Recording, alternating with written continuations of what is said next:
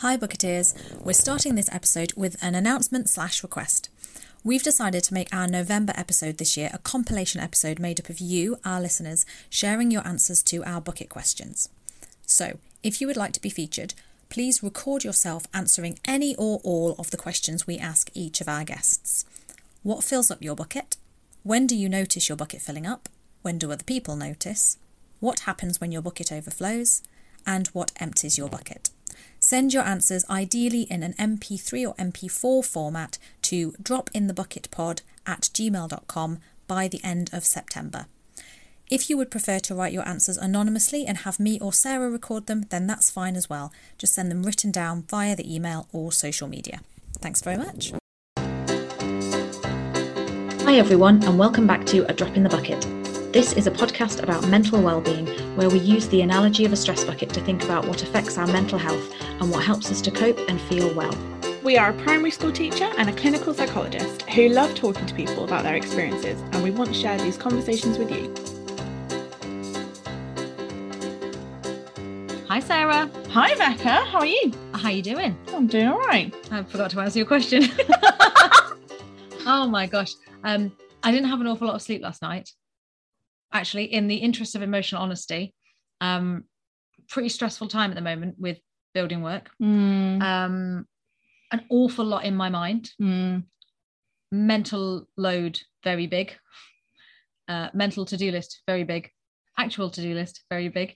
And every once in a while, I'm quite lucky. I've never really struggled with my sleep generally, but every once in a while when I get really stressed, I have a night where I just can't get to sleep for hours, and it's unbelievably frustrating. So anybody who does struggle with sleep and insomnia on a regular basis, oh, my heart goes out to you. It's tough. I'm not sure how I'm still going at 9 o'clock at night. But you are. But I am. I just don't answer how I'm doing. I just ask you other questions. But yeah. So we recently spoke to Ellie and Georgina, who are just spectacular, otherwise known as Aulus Duo. And we met them through Tom and Jo Brassington and the work around Bottled, because they've created wonderful music to go alongside it. We did the book launch with them, and we ended up having dinner with them afterwards and just getting to know them a bit better. We thought this is a story to tell. Yes, and obviously Tom and Jo had spent more time with them leading up to the book launch, and they both said to us, you've got to have these girls on the podcast. Like, they are fantastic, and they've really got a story to tell, and they are so passionate about this work. And it was really, really nice to get an opportunity to chat to them a bit more. I did end the call though feeling like it could have been a good 3 or 4 hours longer. Yes. But I think it was lovely as well. I was reflecting, I think it's only the second time that we've had a friendship duo on. I think Bethany and Jess would have been the other one, and there was something really lovely about seeing their friendship and seeing how that works together to support each other and interact and balance each other out, and just being very grateful for our own friendship. So I think that was really beautiful. For fun, as you're about to listen to this podcast, if you want to get a beverage of some kind and just take a sip for every time we say the word bottled, I think would be a fun game for you. You might well need the toilet by the end of that. And if you don't know what we're on about yet when we talk about bottled, where have you been? Guys, just check out our social media or Google Bottled Book. Tom and Jo Brassington. It is Amazon bestseller. It is, isn't it? Yeah. We made them, didn't we? They weren't bestsellers before they came on our podcast. Now they are. That's what happens when you come on our podcast. Just saying. Yeah. We can make you stars. This has taken quite the turn. I think we should introduce Ellie and Georgina. I'm going to go to bed. But for now, enjoy!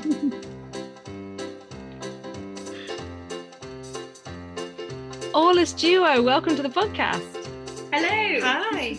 Thank you so much for joining us. We will start as always with your icebreakers. So first of all, we're going to ask you, what is your favourite way to relax?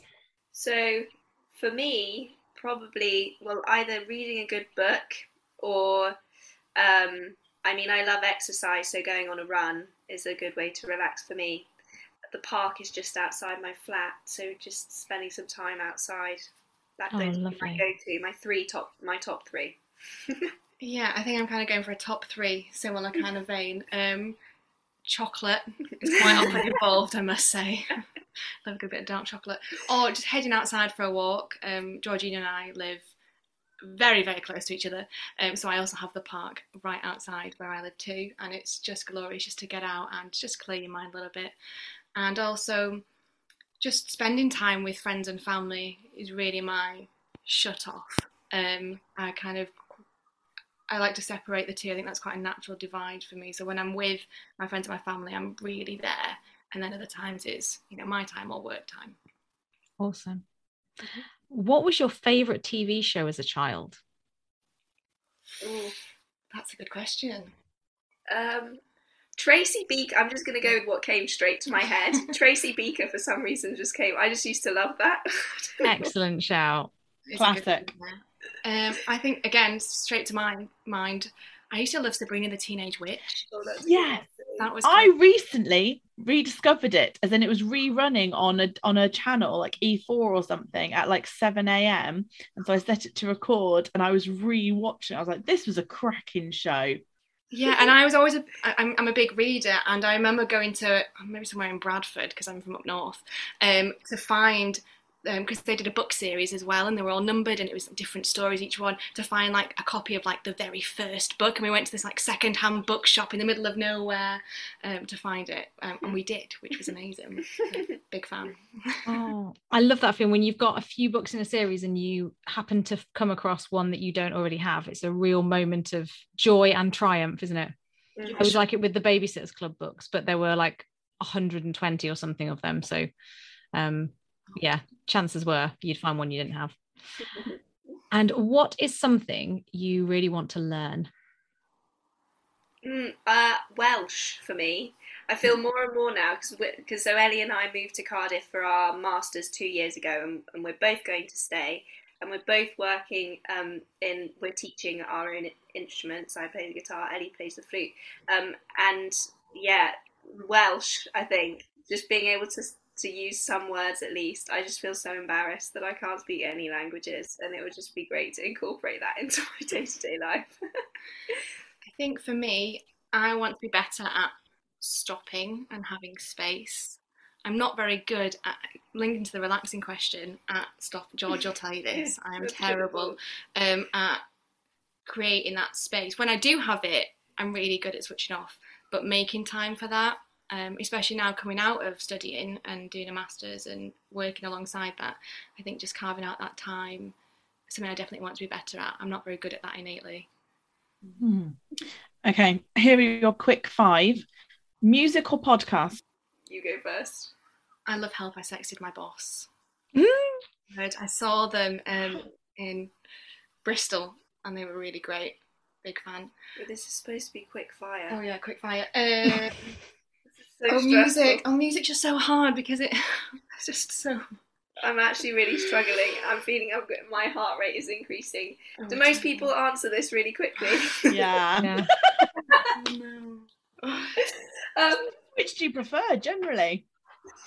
I think generally I listen to music. I'd say that, okay, at the moment, Ferris and Sylvester I'm listening to. I can't think of anything else. You don't have to name them. You can just say whether it's music or podcasts. Oh, right. You wanted example. Oh, God. We need to listen, George. This is going to be the longest episode we've ever done. All of these quick 5 are just either or, just pick one or the other. Music. Music. Oh, I'm so embarrassed. That's I'm okay. definitely leaving this in. I've got to come up with 5 podcasts.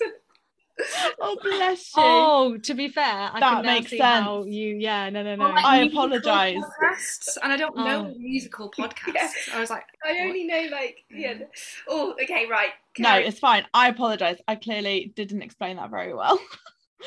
Okay, for long journeys, driving or public transport? Public transport. Driving. Phone call or text? cool. Text. Nice car or nice home? Nice home. Nice home. And then the dividing question. Jaffa cake, is it a cake or a biscuit? Cake. Biscuit. Oh. I know that's wrong, but it just Not. No, it's not. Oh, is that the right one? Yes. No. That's the right it's one not. for me. No, The last question incorrect. is always one that divides me and Sarah. So yeah. It's a cake. It's literally in the name. Jaffa cake. You know, I do, because I love baking, so I do really appreciate and understand the cake argument. But just back to being a child, it was that in the place of the biscuit in a lunch selection meal for me. Yeah. There's the wonderful thing about this is there's logic on both sides, and it doesn't matter how much you try and persuade someone in the other camp, they're just not going to switch. It's This is going all over again, isn't it? This is beyond rationality. It's a deep feeling. It's a sense of just what's right in the world, that you just can't explain. We ask the big questions on this podcast. Yeah. Now into something a little bit more superficial. All right. So, girls, can you tell us a little bit about yourselves and your experience of mental health? The light stuff, you know. Yeah.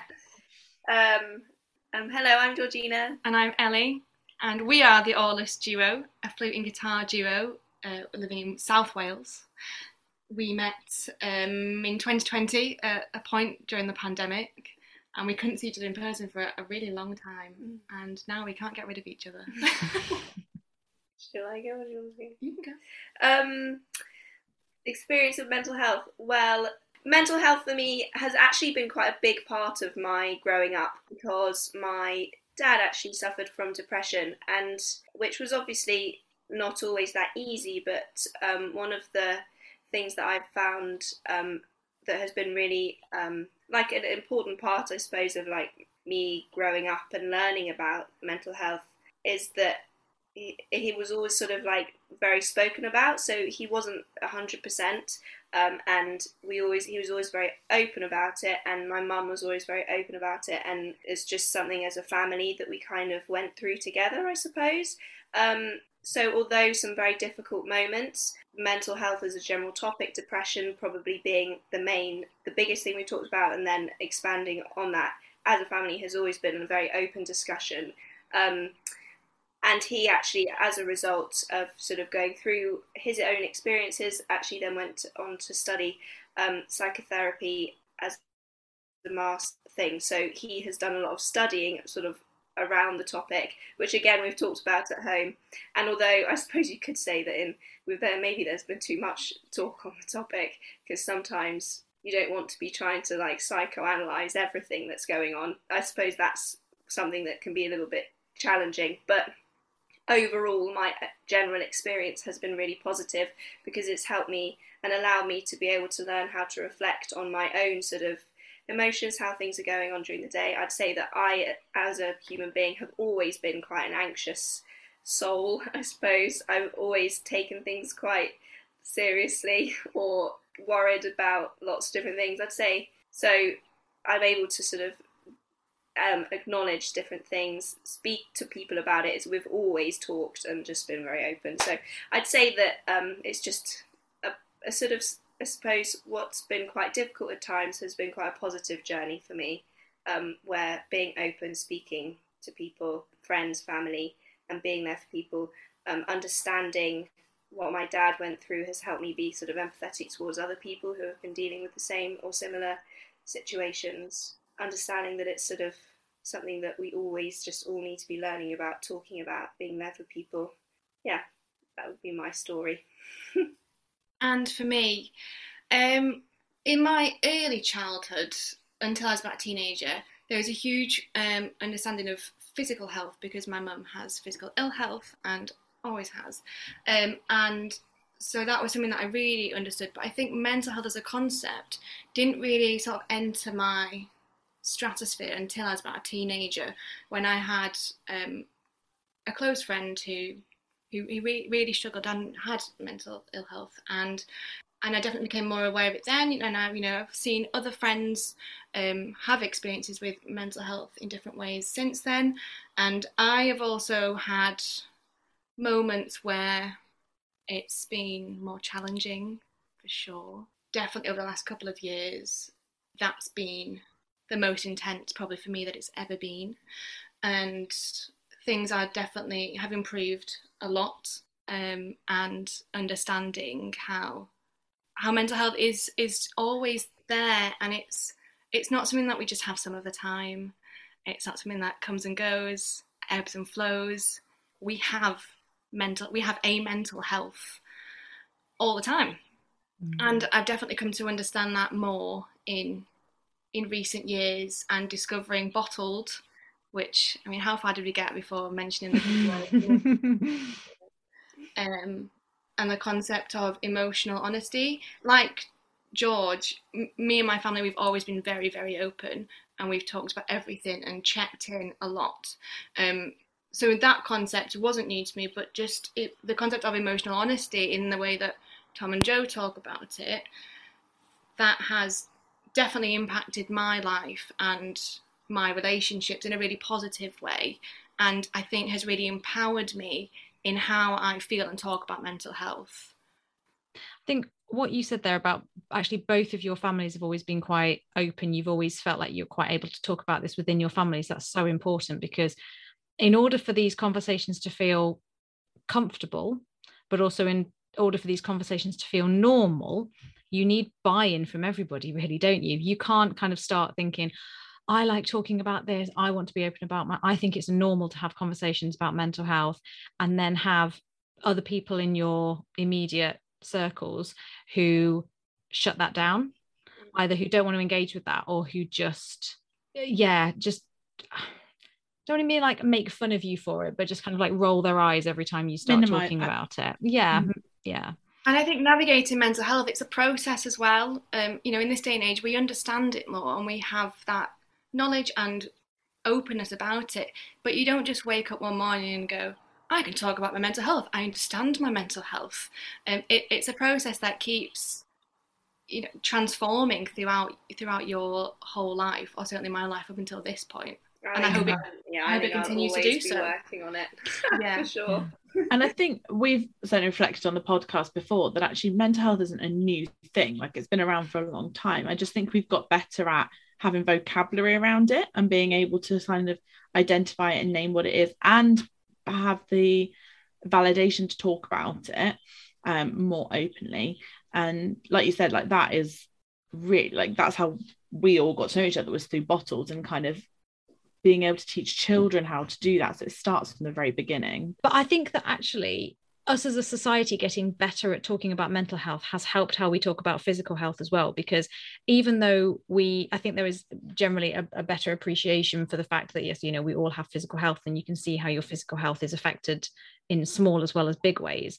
I still think there's a big culture of, there's certain things that it's all right to talk about, like you being tired, but there are other, or when you've got a cold, or when you've got COVID, but there are other things that people genuinely just expect you to push through, or that people still don't want to talk about. There's a lot of stigma around certain physical health conditions as well, and I think that because physical health and mental health are so interlinked, that having a bit more permission and a bit more language around the mental health side of things does help with being able to say, actually, I know when I need to say that I physically can't do something. I know when I need to rest. I know when I need to not go out or exercise on an injury, actually, especially for people for whom that's a big part of their identity or their jobs.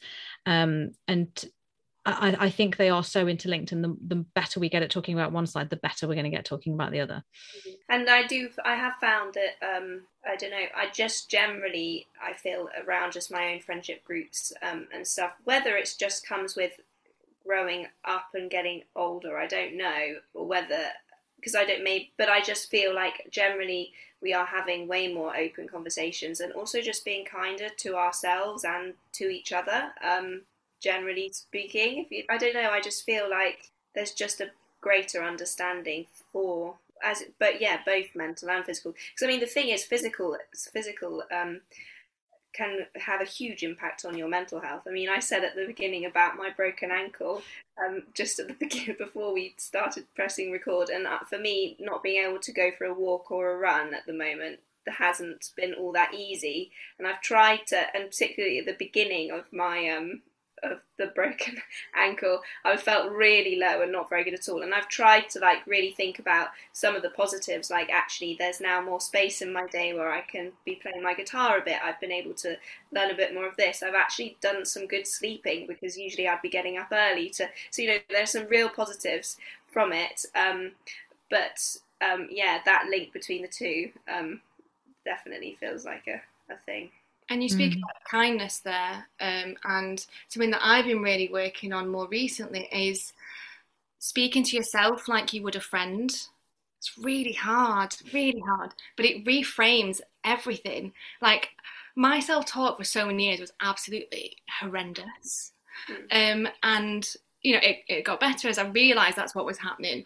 But now I really try and have that kindness, like if I was speaking to George or someone, because I think it's really easy to think as well that means that you're almost trying to excuse some behaviour. So you've got to be really tough on yourself, because that's how things get done, and that's how the world works. But I think kindness really needs to start with yourself, because then how can it expand from you if that's not what you're trying to do to yourself? And that's definitely something that I'm trying to work on and improve. One of our friends and previous podcast guests, Christy, paraphrased a story that came from an actress who was talking about the fact she was sat in the makeup chair one day with her like regular makeup artist, kind of going like just really down on herself, kind of going, oh, I haven't managed to do this, and I hate how I looked about this, and of course I overreacted because of da-da-da. And her friend, her makeup artist, went, don't talk about my friend like that. And it was like, because she suddenly went, oh yeah, like I'm talking about myself in the way that I wouldn't talk about a friend. And that you wouldn't actually put up with anybody else talking about you. No, about, or about one of your friends. So, and I think actually you're right, that kind of being able to talk about ourselves in a better way. But interestingly, I was just reflecting on what you said, George, about as you get a bit older and it becomes maybe a bit easier to talk about things with your friends, or you have those more open conversations. I was reflecting on the conversation we had with Callum in our June podcast, where he was talking about young people and identity, and particularly around sort of the LGBTQ community, but also just about as a teenager trying to navigate who you are in the world. And I think as you get older, your 20s, I think, are really that time where you start to be a bit more comfortable with who you are and who you want around you, and what your identity is. And it's not that that's ever fixed or solved, like it continues to grow, but I certainly think it's the time where you start kind of being a bit more comfortable with going, this is who I am, and I'm going to share that with the people in my life, and either they accept me and I keep them in my life, or they don't and I don't want them in my life. Whereas I think as a teenager you get, so all you want is friends, and all you want is approval and to feel comfortable with others around you, that actually it's easier to kind of push that stuff down, I think. But also in a good way, I think in your 20s and then definitely in your 30s, your social circles get smaller. Like when you're at school, you are just surrounded, like however many friends you would say you have, you are just surrounded by your peers, and there's a lot of them. And then you go to university a lot of the time, and again, you are surrounded by your peers, and there's a lot of them, and you don't have control over who they're. And yes, you don't always have control over who you live next to or who you work with, but those circles get smaller, and you do end up having a lot more control about who you spend your social time with, I think. And like Sarah said, yeah, you start to think in a different way about what you want that to be. And I think that that's really nicely linked to what you said, actually, Ellie, about if the nature of your friendships change, if how you speak to your friends, if how open you are with your friends is changing, how you then would speak to a friend is changing, and therefore how you think about speaking to yourself is going to change. Because again, it's very easy to try and reassure and speak kindly to friends, but be basically just giving a lot of platitudes, or oh, good vibes only, let's think positively, oh, don't worry about that, let's go out, and there's good intentions behind all of that, but that isn't actually how you would speak to that friend in that moment, when what you're wanting is compassion. So as those friendships develop, I think that that's going to help your self-talk as well. I don't know whether you'd agree.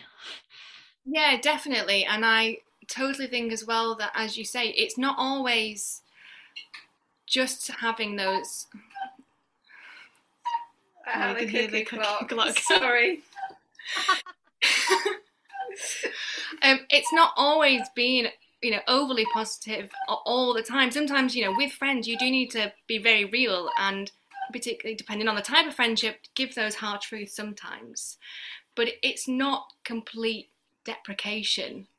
Yeah. And, unpleasantness. It all stems from a place of love and, and friendship and kindness. And that it's a balancing act, I think, which I discover more the older I get. Yeah.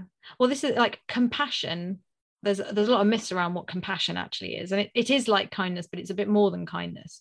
And like you said, I think one of the biggest barriers to a lot of people being self-compassionate is exactly what you said, Ali, about like almost I can't allow myself that, because then I'm letting myself off the hook. I'm giving myself an easy time, and I need to keep myself on track, or stuff won't get done. And actually, compassion is around like genuine perspective, allowing yourself to be human and to make mistakes, but also absolutely holding yourself accountable and knowing what's your responsibility. And that is, again, what good friendships and good relationships are, but they take enormous amounts of time to build. Like, there are people in my life who I would allow to challenge me, and there are people who could say exactly the same thing and be exactly correct, and I would not take it well from them at all. You need to build that trust. Yeah. So thinking about moving towards our bucket analogy, and the idea that we are all different, and stress fills our buckets up in different ways. What are some of the things that add stress to your buckets? I think making sure that my timetabling and all of my stuff for work, because I'm freelance, well, we've just finished our masters, but both Ellie and I have been working alongside our masters, and we are now moving into sort of being full-time freelance. And so, like Ellie sort of reflected on a little bit at the beginning about trying to make time for yourself, is like this thing of really loving the work I do and trying to make sure that I'm doing all of the work and that it all fits in, and that but then sometimes other stuff pops in and I have to then shuffle that around and potentially let that person down, and then I've got to change the thing, and basically I hate letting people down. I really like to be open about what's happening and making sure that I'm not, I don't know, I think I have a bit of a letting people down, and making sure that my timetable works, and then also having a bit of time for myself is probably where a lot of my brain stuff goes. My bucket gets fuller and fuller in those situations. I was just wondering whether that's actually letting people down, or fear of letting people down and thinking you've let people down. Because I completely, as soon as you said that, I'm like, yes, that's a big one for me. And yeah. I know that 90% of the time no one would be let down. It's me putting high pressure and high standards on myself. It's completely that. It's almost like I feel like I have this little, this sort of chimp complex, the chimp thing, which is sort of almost being that I think of all the worst things that person who I'm potentially letting down, even though it's not an intentional thing where I'm trying to be mean to, it's not like I'm being rude or horrible to someone. It's just that this thing has popped up, which means I'm just going to have to slightly rejuggle that week. And that's just what being a freelance musician is. But it's that thing of I put in my mind, I'm thinking of all of the things that they would be thinking of me as a human being, that I'm this terrible person. I mean, it's all, when you speak out loud, you do realise how silly it is. And actually, Ellie and I, we were having a chat the other day, because I'd seen your one of your stories where you'd said about how when somebody asks in a room, are you free to do this or something? Do you remember you saying that? And how that thing of feeling like that person is directly asking you, yes, and you don't want to let them down, when actually they're just asking a room full of people. They're not being direct to you, and if they really want you, they have to. So I actually said, because we were getting we were talking about that, because we were trying to work out all of our dates for the summer, and that was one of the things I was saying. We can't be these people who every time something comes up we feel like we have to do it, otherwise we are therefore a bad person, or that we've really let them down, or that so that was actually very helpful and timely. Oh, good. Very much. I really have found that there are kind of, and again, this is for me and people who maybe are a bit people pleasery like me, the first step is kind of not volunteering for stuff when it isn't clearly directed at you. And the second step is learning how to say no to things. And the third step is learning how to say no to things and giving no justification for why you're saying no. So I feel like sometimes I'm really good at saying boundaries. I'm really good at saying no to things. But what I do is I say no because of all these other reasons. So I really need you to understand that I can't possibly say yes, really, because I've got other commitments elsewhere and I don't want to let other people down, and that wouldn't be fair. And what I really need to learn to do is to just say, no, I can't do that. Or no, I don't want to do that. And that is absolutely enough. And it's other people's job to accept that, not my job to make them comfortable with that. And I'm saying that in a really confident way, and I can already feel every little bone in my body going, don't do that, that's horrible, because it feels so uncomfortable. But it's how you learn that it's okay for you to hold those boundaries. But that is, as you were saying earlier, I never want to stop learning. That is my ongoing, never-ending journey. And the thought of that is absolutely terrifying. I can feel like my heart. I know, it is. It's so difficult. Georgina and I are very similar in that respect. So we really have to be get our sensible heads on and help each other. I'm much more selfish than the rest of you. If people ask me, as in, like, I want to feel special. So if someone wants me to do something because it's me, that's how they get me. But otherwise, I don't feel bad about saying no to stuff or cancelling stuff. Becca's always said this about me. I'll happily just go, no, I can't do it. Or, yeah, I know we booked to do that, but I actually can't. But then you sense check that with me. So sometimes just occasionally Sarah will go, is this selfish, or is this unreasonable, or talk me in or out of this? And then other times Sarah's been, amazing for me at just encouraging me to take that time for myself. So I think sometimes it's amazing to have friends who are very similar and get you, and sometimes you need friends who are just opposite in some key ways, so that you learn how to value both of those traits, don't you? I think we find that a lot. Obviously, we're a musical duo, but very good friends as well. And quite often, in a few different respects, we sort of catch the other one and kind of balance each other out.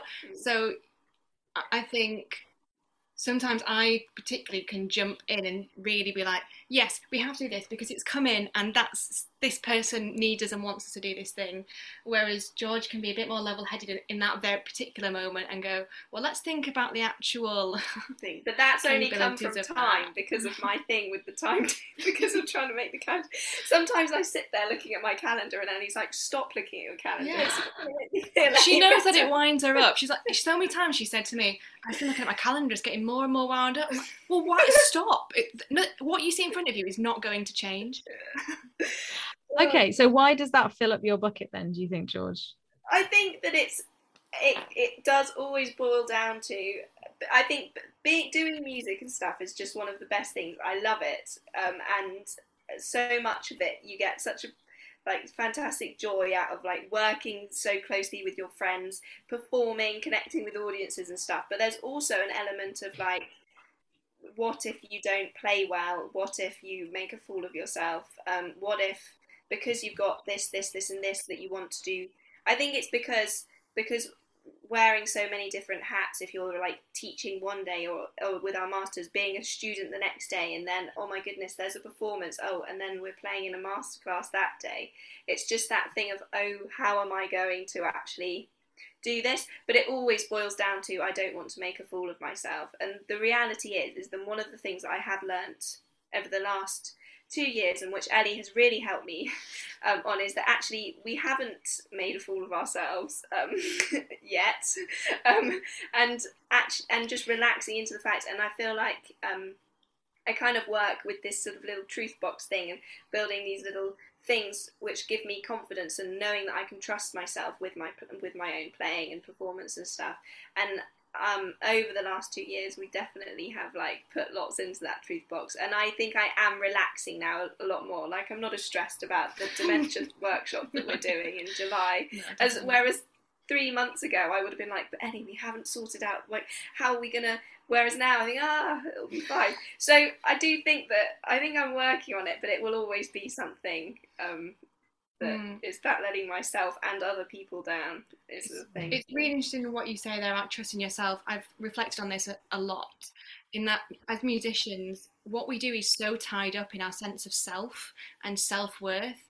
Particularly when I was a bit younger, maybe doing my first degree, if I had a bad practice day or what I perceived to have not gone very well or been successful, I would feel like a horrendous human being, and that I was an awful person. What did I have to offer the world?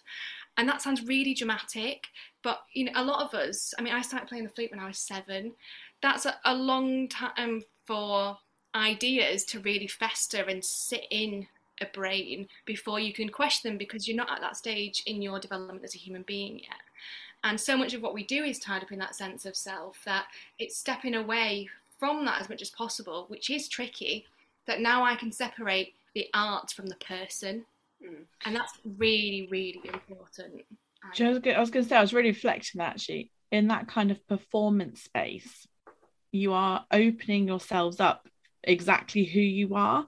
I think Becca and I are both in a way quite fortunate that we work in jobs where we can put a sort of professional hat on and put a bit of distance between our personal lives and the people that we're working with. Like, they don't necessarily need to know our deep souls. And whereas I guess when you're sharing art, that flows out of your soul and your heart, and actually to try and make that boundary must be quite difficult. Yeah, that being vulnerable and vulnerability is probably something that we've reflected on as a pair. I think a lot, particularly in recent months. And it is a joy, as George says. We absolutely we do love it. what we do, and I would not be me without it. But it also can be a curse, and that's kind of a double-edged sword of why it is so brilliant. And those moments there is such joy, and it's so heightened, the adrenaline, and things just happen, and you can do things more than you ever thought you could. But then to balance that, there's times when you just want to leave it in its case for a little while. So what about your bucket, Ellie? My bucket, I think it stems a lot from control for me, which means that it isn't necessarily just one thing that fills it up. If I feel that I'm not in control, I don't have a handle on a specific situation, then I feel that my bucket is getting more and more full. And whether that's due to time constraints and lots of things coming in, and that I maybe feel like I should be able to do something that actually isn't practical or is just not there in my skill set at that moment, then I think that's what gets me. Totally get that. I have a lot of the stress that I was experiencing today was 100% because of things that I can't control. Sometimes it's things that that you can't control, that you're never going to be able to control, and nobody possibly can control. But then sometimes there are things that it feels like you should be able to control, whether or not that's true. And for me, it's a frustration of, again, maybe that's kind of some magical thinking where I still could never ever control that, but I feel like I should be able to somehow. Or maybe it's because I might be able, I don't understand something and I feel like I should understand something. I need to be clever or have learned this. And sometimes it's, I can't do this today. I might have been able to another day, but I can't do it today, or the right things aren't in place. But any of those situations, I think, always boil down to just this sense of I should be able to somehow get control back from this. And if I can't, oh my gosh, what do I do? Yeah, that is totally me, 100%. I think it's that thing of like feeling like being in control is just outside your fingertips. And it's like, if I just stretched a little bit further, I'd grab it. Whereas if it's like floated off into the distance, it's like, oh, it's got, like, I just can't control that. I'm never going to be able to get to it. And it feels easier to let it go. Whereas if you're like, if I just stretched a bit further, if I was just a little bit taller, if I had just a little bit more help to like stand on someone's back and get it, like, then it's that feeling of it being so close and yet not quite there. Yeah, it's like I feel like my soul has just been seen because I'm totally that person, and George will confirm this, that I'm thinking, if I just do that one more thing today, or if I just do that little bit extra, then that means X, Y, Z. When actually I totally could say, that's a thing that I'm just going to park and I'm going to pop that there for tomorrow, for example, to come back to. And I think my boyfriend would definitely agree with that. He tells me off for that a lot. So what does it look like when your bucket is filling up, and how do other people notice that as well? I feel like I get really flighty. That's how it feels in my mind, that I'm sort of like, and I can't quite grasp onto anything, and I'm going here and I'm going there. And I think I've probably just become a bit less me, or that sounds strange, or the version of me that I want to be. And maybe I could become a bit shorter, or maybe I don't listen as well, or Becca's crouching down. Yeah, and I think I'm just a bit less giving to myself and people around me, I think, on reflection. And then usually I talk to someone, usually my mum, I must admit. I would give her a ring on the phone, and I'm much better now actually at noticing that I'm feeling that flighty feeling, and I just go, okay, I'm not just going to whiz around like this bucket full of stress. I'm going to call my lovely mum and say, have you got a few minutes? This is how I feel. And usually by talking it out with someone, then the bucket just halves. It's like there's only holes in the bottom, and it just pours out. Yeah. Yeah, I'd say I'm quite similar. I definitely think it affects my sleep, and I am partial to a cry. But yeah, and it's sort of either like cry, slight can be a bit frustrated, and I think I just generally become meaner to myself and like. But again, I call my poor mother, who's probably very sick of listening to me. But no, I have a fantastic relationship with her, and we just have a really good chat about it, and we talk it through, and we work out. I kind of then work out ways in which just what can I do now which will make me feel better, and what can I sort of maybe it might be that I work out how I'm going to make the next week or so work, or basically working on a minute by minute, day by day basis, and trying to sort of plan those things out for myself so that I'm not feeling completely overwhelmed all in that one moment. But yes, tears are definitely the thing for me. And sometimes, before I used to literally, at primary school, I was the child who cried most days, and like I definitely am a crier. And I've often really been cross with myself for being that, and sometimes I wish I didn't cry so easily, because there have been situations where I cry and I'm like, oh man, that's so embarrassing. But I definitely feel that the real positive is that I always very much have my emotions sort of happening there, then, and on my sleeve, and then I deal with them, and then I move on. And it might be that I have to go through that process of like a few days in a row, and that it's a bit of a rough week or whatever. But generally speaking, I'm kind of trying to work it out as I go, rather than it becoming a massive problem. That is, I'm sort of kinder to myself on the whole crying thing now as well.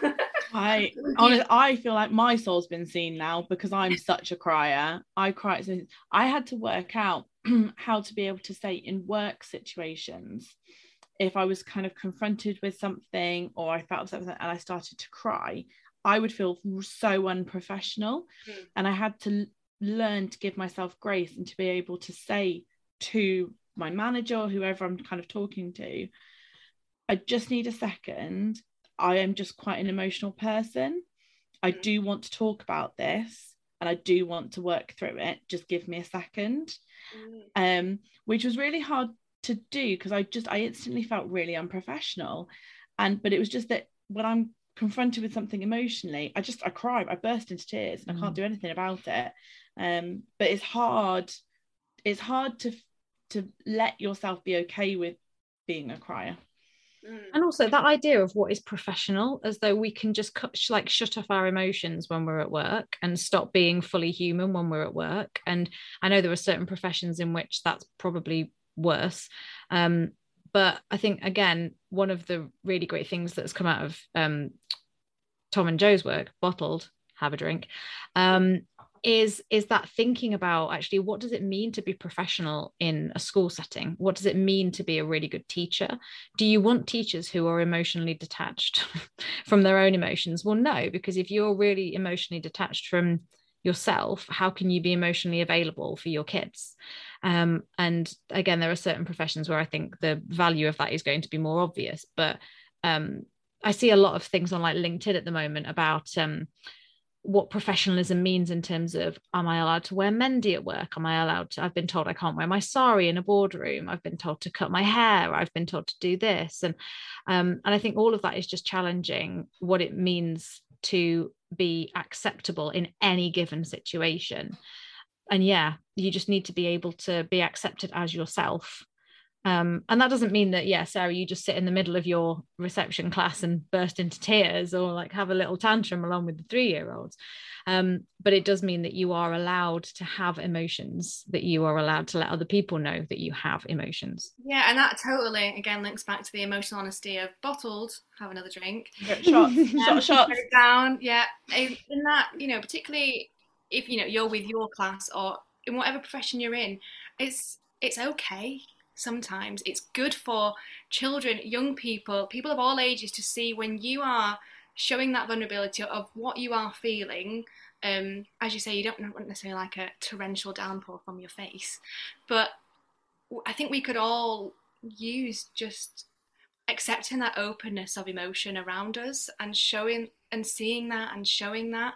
And I think the world would be a different place, arguably, I think a better place, if we could all be a bit more in tune with that and accepting of that from each other, because then we might accept it from ourselves as well.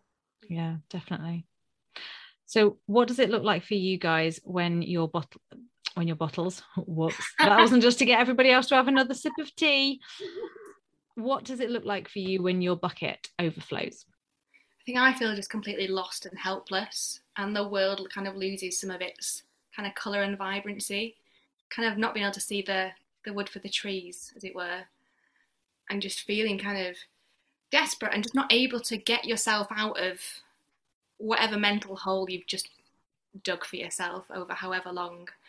And that's really where I'm so grateful for the people around me who can tell just by a look or the way that I might say something and sometimes I haven't realised that myself, that that's the place that I'm in, because I've just been powering on.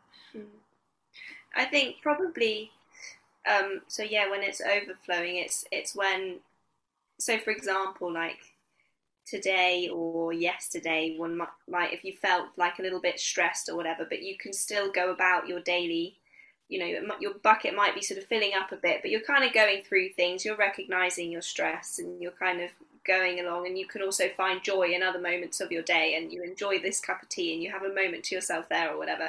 I'd say when my bucket's completely overflowing, I'm being probably quite negative about all aspects, oh, but this isn't proper relaxing because now I'm feeling still really stressed about this, or like, I think it's probably when everything feels like I can't find the joy in all of it. But I would say that for me, that that the speaking to people, and usually it is my mum, that generally speaking, by the time I've got to bed, I've sort of slightly sorted my bucket levels out. I think I forget to breathe as well, which, as someone who plays a wind instrument, I think about breathing so much, and then I just forget to breathe. And I think if I can just take a few really good breaths, as I would in so much of my day, when it's me without my instrument, then that and a good cup of tea does sort a lot of mind fog out. Yeah, it's about pausing, isn't it? Sometimes it's literally just kind of putting, like, knowing that you're on some sort of runaway train and just finding a way to just like switch it or like jump off or something, just pause and go, hang on a minute. But when you're in that really, really stressed out, particularly, it drives you to just carry on again, to try and fix it, to that kind of, it's just out of my grasp, I just need to continue down this road, there is an end to this. And it's that moment of realizing, if I can pause, I can realize there is no end, and I can almost choose whether to get back on again. But what you were saying, George, just really made me think of, is it that Meredith Brooks song that just starts with, I hate the world today. That is 100% me. And so, like, I know now that I just have to say to my husband, like, I hate everything today. Like, nothing is okay. I hate everything. Everything is going to make me grumpy. You cannot do anything correct. And now he just goes like, okay, but then immediately as I've said that, we can laugh about it. So instead of me then getting genuinely angry or stressed about things, like, I might still get angry and stressed and snappy, but we also then have you seen that Brené Brown video about blame? and she's talking about how she like drops a mug in the kitchen or something and it splashes everywhere, and she manages to backtrack that somehow, somewhere in the last like day or something, her husband did something that might have then meant that this wouldn't happen if he'd have put the coffee somewhere different. I can't remember what it was, but so she drops this coffee down her and she just goes, "Damn you, Steve," or something. And again, now when I'm in that place where I'm like, I hate everything, I'm going to be blaming everybody for everything, Jace just goes, "Blooming Steve." And again, well, like you said earlier, when you say it out loud and it seems silly, it's not that you are silly, but you go, yeah, this thought process at the moment is not helping me, and you just need a little bit of softness, kindness, humor, something to just knock it a bit off track. But I think sometimes it's the duality, isn't it? It's the validation and then the perspective. So when you talk to somebody who knows you and you trust, they can somehow manage to do both the validation of what you're feeling and then give you the perspective. And I think it is incredible how in one conversation someone can go, "You're absolutely right to feel like this. You're also ridiculous." But I really agree with you there, though, how important it is, because sometimes you do just need somebody to understand and agree that it's okay to be feeling like that, and that you can't just brush it off and have as good vibes as you were saying earlier. It's that thing of like, actually, it's okay that you're feeling this rubbish, and I'm with you kind of thing. That's so important. That's something that's really helped me in my mental health. When things have maybe been a bit rockier, is to say to myself and my thoughts, "Thank you for bringing that to my attention. I understand why you feel like that. It's okay." Even with performance anxiety and whatever, is thank you for bringing that to my attention, body and mind. I know why you feel like that. It's okay that you feel like that, but we don't need that just now. And we're just going to pop that there, and we're just going to, and that really just gives me a bit of greater clarity. I think that's really helped me the past couple of years. That is a wonderful example of what we'd call a diffusion technique. It's that learning how to relate to your thoughts and feelings differently rather than being at war with them or trying to massively change them at all. I also think, to say it's okay that you're feeling the way that you're feeling. Actually, it doesn't matter if it's okay or not. You can't change the fact you are. Like, once a feeling's there, a feeling's there. You can definitely think, because I think that we conflate it's okay to be feeling how you are with it's understandable why you're feeling the way that you are. And sometimes we can absolutely understand it, but we're super complex. So we talk about this bucket analogy, and sometimes it's useful to go in and go, well, what's been filling up your bucket recently? Oh, it makes so much sense now we talk about it, isn't it? Of course that thing really bothered you today because you've been dealing with this all week. And sometimes we'll go, there's so much stuff in there I have absolutely no idea. And that's okay as well.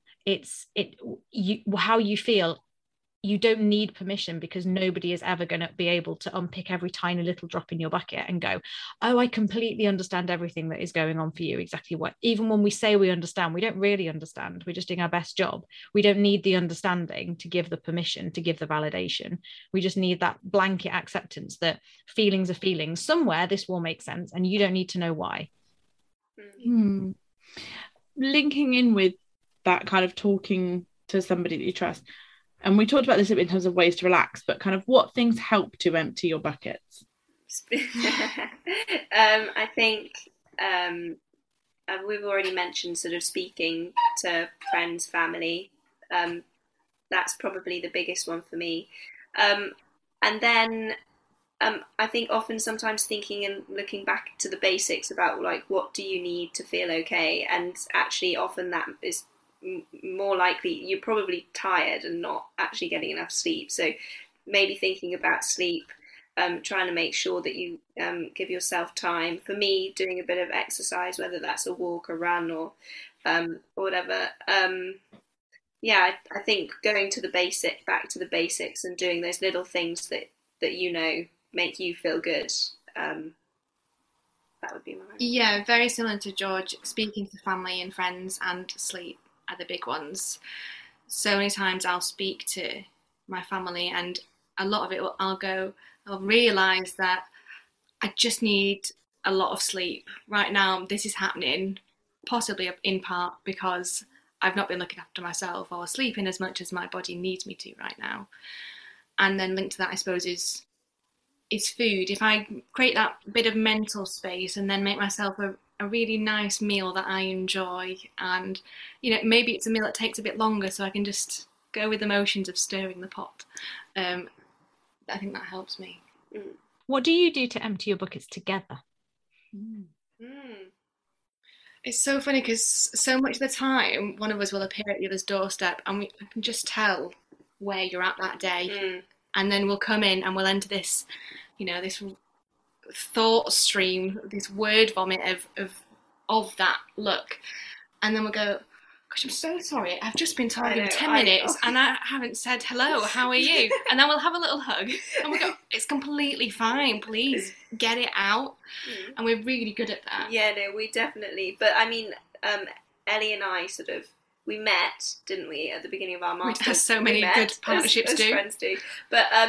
But then we really started, because it was all COVID and stuff, and so we couldn't see each other in a normal way. Working on the bottle project was sort of like the thing which connected us initially in our friendship. So having emotionally honest conversations has kind of been like a real big part of our friendship. So it does mean that we are able to just have a good natter about what's going on.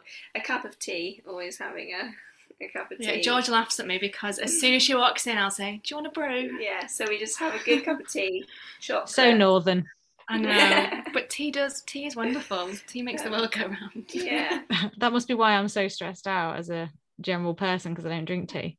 And I never used to drink coffee either, and then Sarah forced me to like it. So thanks, that's exactly what I needed. More caffeine, more energy, more jitteriness. I've never got into coffee, but I think as a general rule, especially when I'm back home, if you don't have a cup of tea on the go, then you've got one, waiting to be boiled and presented to you. It's just a chain of just drinking tea. I joke about the fact that I drink 6 half cups of tea during the school Terrible. day. Yeah, because we make it gets put on the side and then it goes cold, and I can't drink cold tea. So, and just I'm not a microwaver. Mug. That's a really have a tiny mug. That's a really, because again, something that my boyfriend that is his biggest pet peeve with me, I think, is that he'll make me very lovingly a nice cup of tea and I'll drink half of it. And he's like, why, you love tea, why can you not drink? Is it because actually tea is just dirty water and we're all just pretending we like it? Becca's biggest pet peeve with me is when I leave the bottom like half inch of either tea or coffee, or frankly any drink. Half inch is not a problem because Jace occasionally does that, but you frequently leave half a cup. It's not just, you can't just blame this on school. You leave it lying around and then forget about it. Stephen's noticed it as well and he hates it too. I'm just going to start making you a smaller cup of coffee or a smaller cup of tea and see if you still end up leaving a bit. We will. It's just a lot. It does not matter the size of the receptacle. It's just how we live our lives. Well, girls, it's been an absolute pleasure spending time with you and chatting about mental health and your stories and your buckets. And it's just a joy to see your faces again. Tell people, where can they find you online and what are you working on? And explain what you are freelancing. I'll do where you can find us. We are on most social medias at Aulus Duo, on Facebook, on Instagram, on Twitter, and we've got a YouTube channel as well for some performances. You can watch the whole bottled weekend. We did a little vlog of that, which is great fun. So we're everywhere. To think. And what do you do? I didn't say what you do. Oh yes, so I play the flute and I teach instrumental and theory lessons. We do a lot of work together. We've just become Live Music Now musicians in Wales, which we are absolutely thrilled about. So that means that we're going to be working in participatory music settings in care homes where people living with dementia and in schools where there are pupils with special educational needs. So that's really exciting. And also Live Music Now are really, really interested in bottled. They really want to be working with us on that. So we're really excited. So keep your eyes peeled for future things about that. I also do bits of admin work as well for a couple of musicians. I think that's kind of everything. And you're teaching. Did you already say that? I did say that. Oh, yes. Yeah. Okay. So a mixture of all those things. Well, Ellie not only teaches the flute, but has now become a pro at teaching the violin. On Yeah, on so Friday I've been morning. teaching some beginner string projects. So my open strings violin, that is quite something to behold. It's a whole class instrumental tuition, which I love because we sing a lot of songs, we learn about rhythm and instruments, and we listen to a lot of music. So it's a lot of musicianship based learning, as well as, for me, the challenge of learning another horizontal instrument, but But I mean, know. it fills me with great. I mean, I really salute to you for doing that. So I have various sort of private pupils who I teach the guitar, and then I also teach in a school, which is great. And yeah, as I say, we're doing our live music now stuff coming up soon, so we're really excited about that. Amazing. Honestly, do check the girls out. They are just fantastic. It was, I think, a genuinely magical moment when they started to play at the Bottled launch. Me and Sarah, I think, had so much excitement and so many emotions about going and meeting everybody. And as soon as you guys started playing, we both just started crying. We both just kept looking at each other like, and it was lovely. And it was just absolutely beautiful. You girls are amazing. We really, really appreciate your time. Oh, thank you so much.